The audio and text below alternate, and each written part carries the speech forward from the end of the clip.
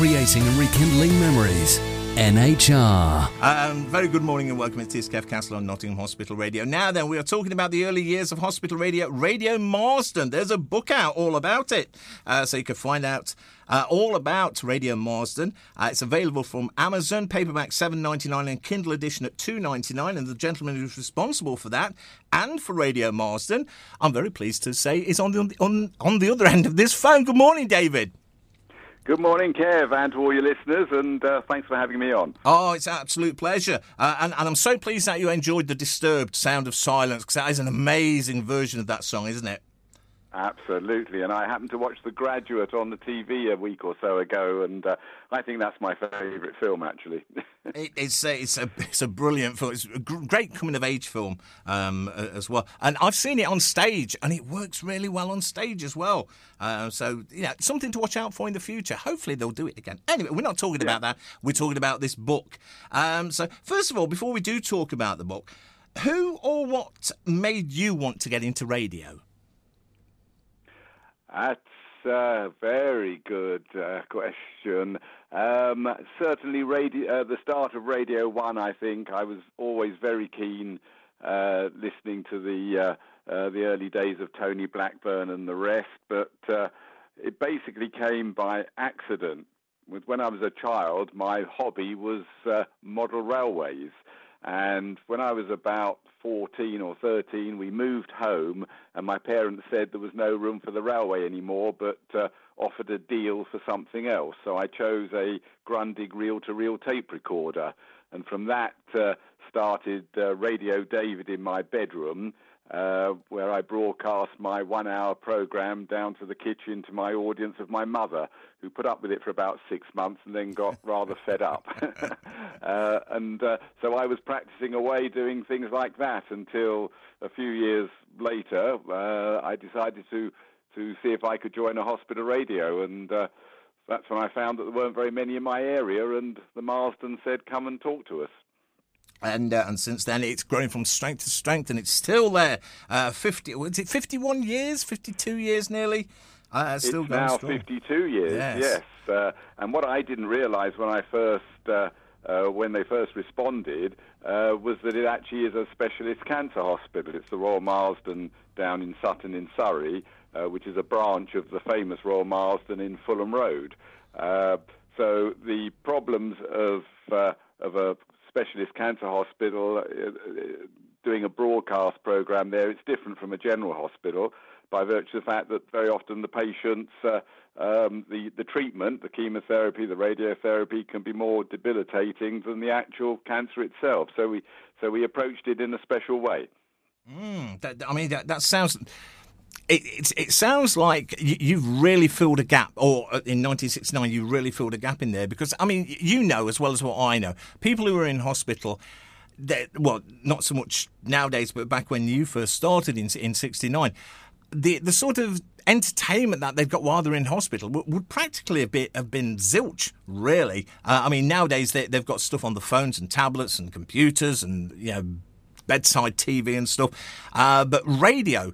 and we both know this, is a great form of not only healing, but a great form of entertainment for people who are in hospital. I'm sure you'd agree with that. Absolutely, 100%. And you're also correct. Way back in 69, it was very easy because people didn't have tablets or mobile phones. They had the hospital radio, which was usually the equivalent of Radio 2 or BBC Radio 4. They had a television on... above the door in the ward. There were no alternative entertainments, which is what interested the administrator at the Royal Marsden Hospital. But we actually had to serve our apprenticeship not by going on air straight away. Two of us presented a programme for at least 6 months in front of the patients in a day room. We would collect up the record requests, record them all on individual cassettes, and then come along on the night, and the patients would come either walking, wheelchairs, or in bed sometimes. And it was a fairly tough apprenticeship before we actually went on air. Well, I mean, that is like the first live webcam, really, isn't it? Watching you do your job there, sort of in the flesh, basically. Now, the Absolutely. setup that Radio Marsden back in 1969, it must be very different to what it is now.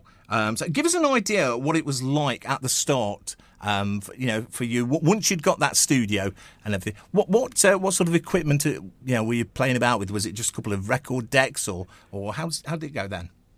Well, indeed, again, we were very, very lucky, Kev, because can you believe this?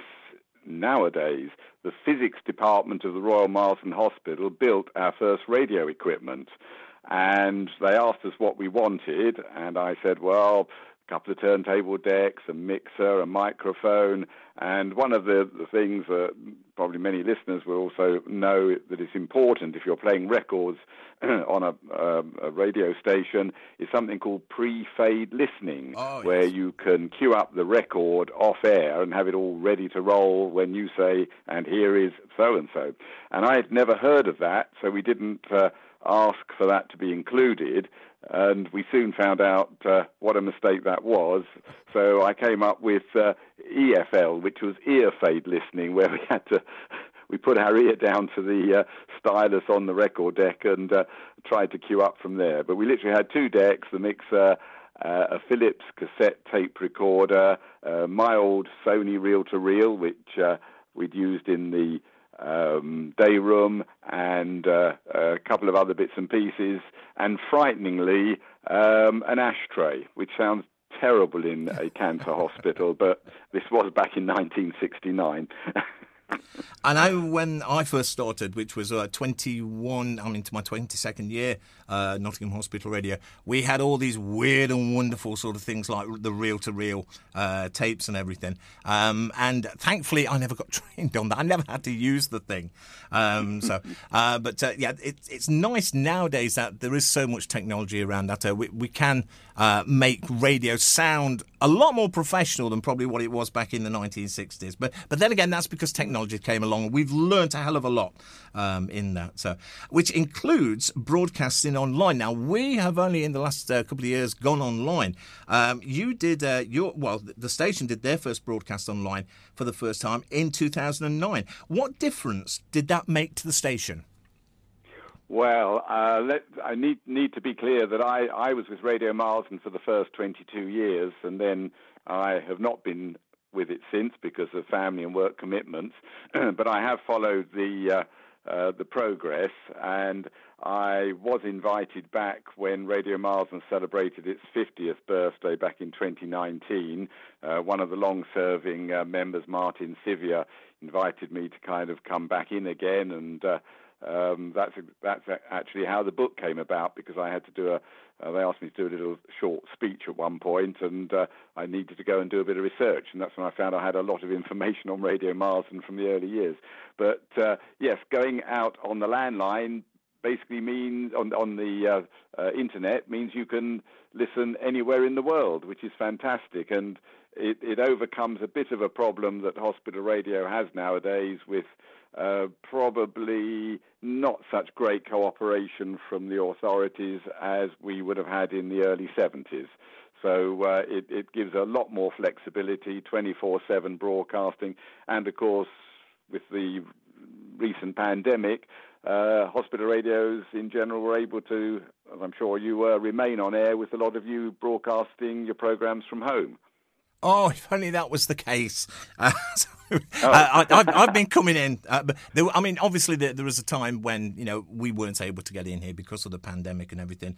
But yeah, and again, it's down to that wonderful technology as well. And what I love about being online is it's like an aftercare thing as well for people who've been in and they've listened to the station while they've been in hospital.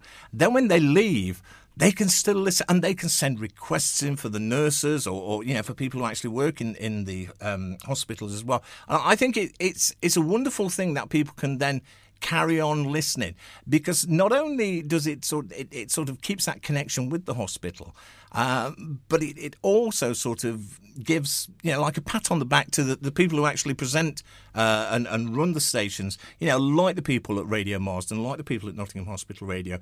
It's nice to keep that little, not quite cutting the apron strings.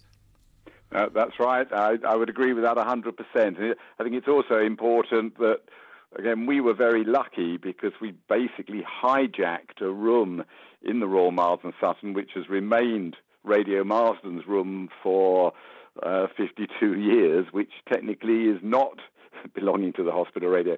But that room is on the main corridor of the hospital, which a lot of hospital radios don't have.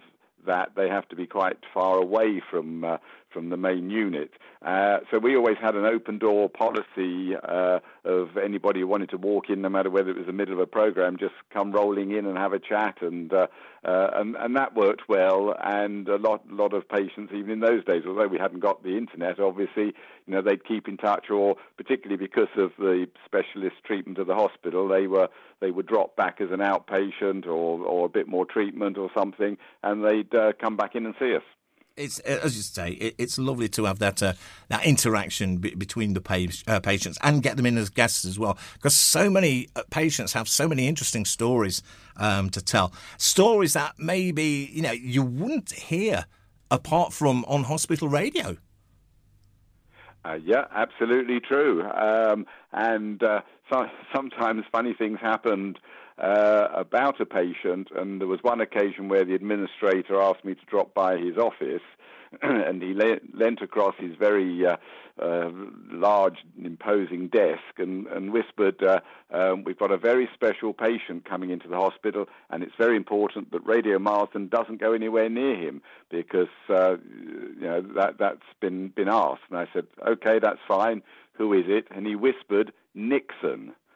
And I said, "What? The President of America is here in the Royal Marsden Hospital?" Nixon being the president at the time. Yeah. No, he said, "David Nixon, the magician." Oh. Now that... Said, well, fair enough. I'm not sure whether he'd be very good on radio anyway. But that would have been a magic interview, wouldn't it? Absolutely. Now then, Radio Marsden, looking back over the history, you've had some really well-known guests who have sort of appeared on the stage, and looking down some of the guests, Roger Moore, John Cleese, and people like Tim Vine, Steps, Westlife, Girls Aloud, Margaret Thatcher, Tony Blair, David Cameron, Prince William as well. My goodness, you attract some stars. Well, that's right, and a lot of those have not been in my time, but the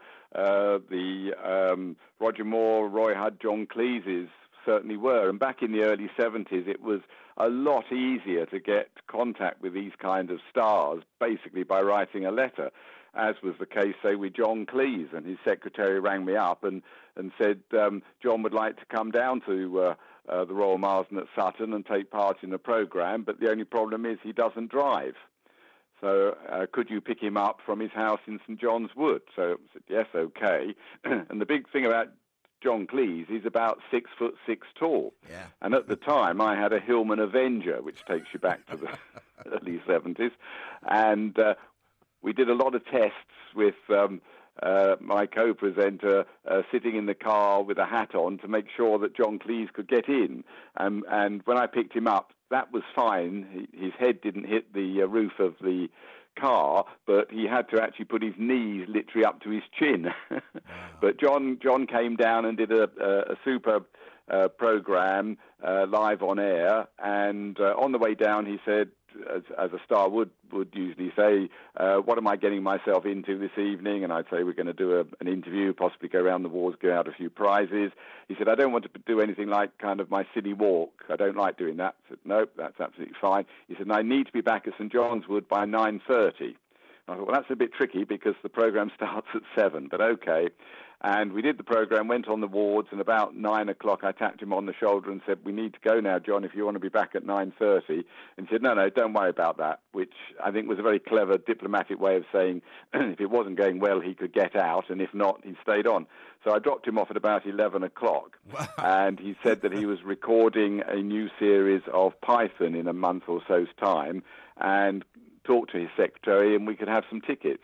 And we, about 10 of us, all went up to the BBC Television Centre, which no longer exists, but it was that round building in Shepherd's Bush. We saw the recording of Python, and we came out, and as we were making way for the exit, John and one of his colleagues came out and headed towards us, And I thought, oh no, what do you do? Did you say anything or what? And before I could do that, he said, hello, David. Did you and everyone from Radio Marsden enjoy the show? Oh, great. And then he took everybody upstairs to the BBC club and bought everybody a drink and sat down with all the Radio Marsden people and had a chat. That's a true star. Fantastic. And brilliant memories for you lot as well at Radio Marsden. So I suppose this story and or many other stories like that are all included in the early years of hospital radio at the Royal Marsden. I mean, how difficult was it for you to actually, I suppose, limit stuff to put in the book? Was it a case of just going through everything and sort of thinking, well, yes, I'll put that in and maybe leave this one for the next book? I think the next book has to be written by the people that have been in Radio Marsden for the last 30-odd years. Yes, it's quite difficult. There's very few books on hospital radio. I think the last one was published by somebody at Southampton about 20 years ago, and it's very much a log of everything they did in detail and technically detail, which I didn't want to do. I'm not a technical person, as I've demonstrated by my ear pre-fade story.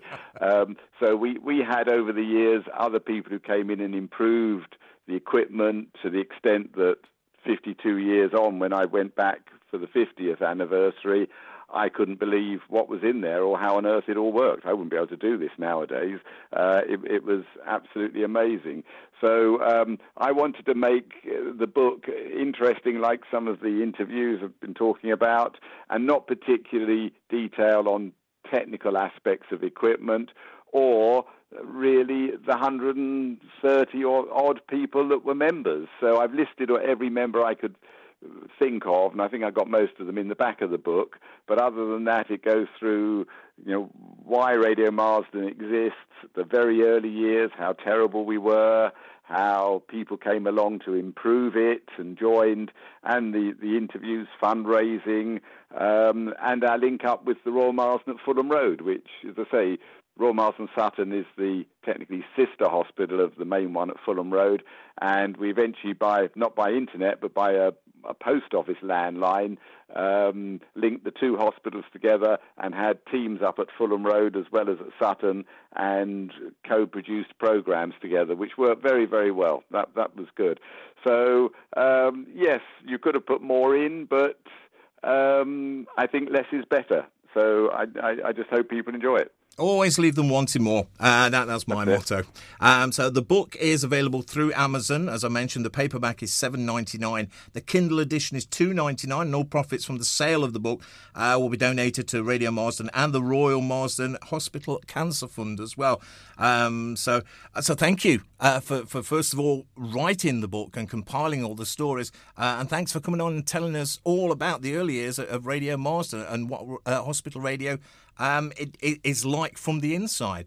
What do you do nowadays to fill your time up, David? What do I do? Well, I'm 73 now, so I'm pretty ancient. I go out on my bike rides, and during the lockdown, I purchased a 12-string guitar to go with the 6-string guitar that I've had for 50-odd years. And I'm not making a lot of progress on the 6-string. I can still only play about 3 tunes, but the 12-string, I'm still batting away trying to tune it. So maybe next then it's the album, the David Peschier album. That's what we can look forward to next. David... how to tune a 12-string backing of the vocals of the Disturbed.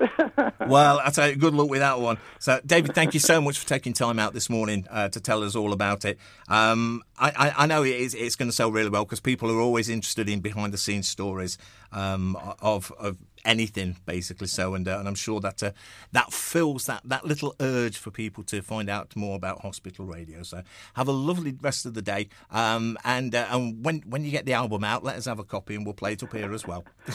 Will do, Kev, and you're all doing a super job down there, and I think you're about time you put pen to paper because you've done over 20 years now, so let's have some competition on the book front.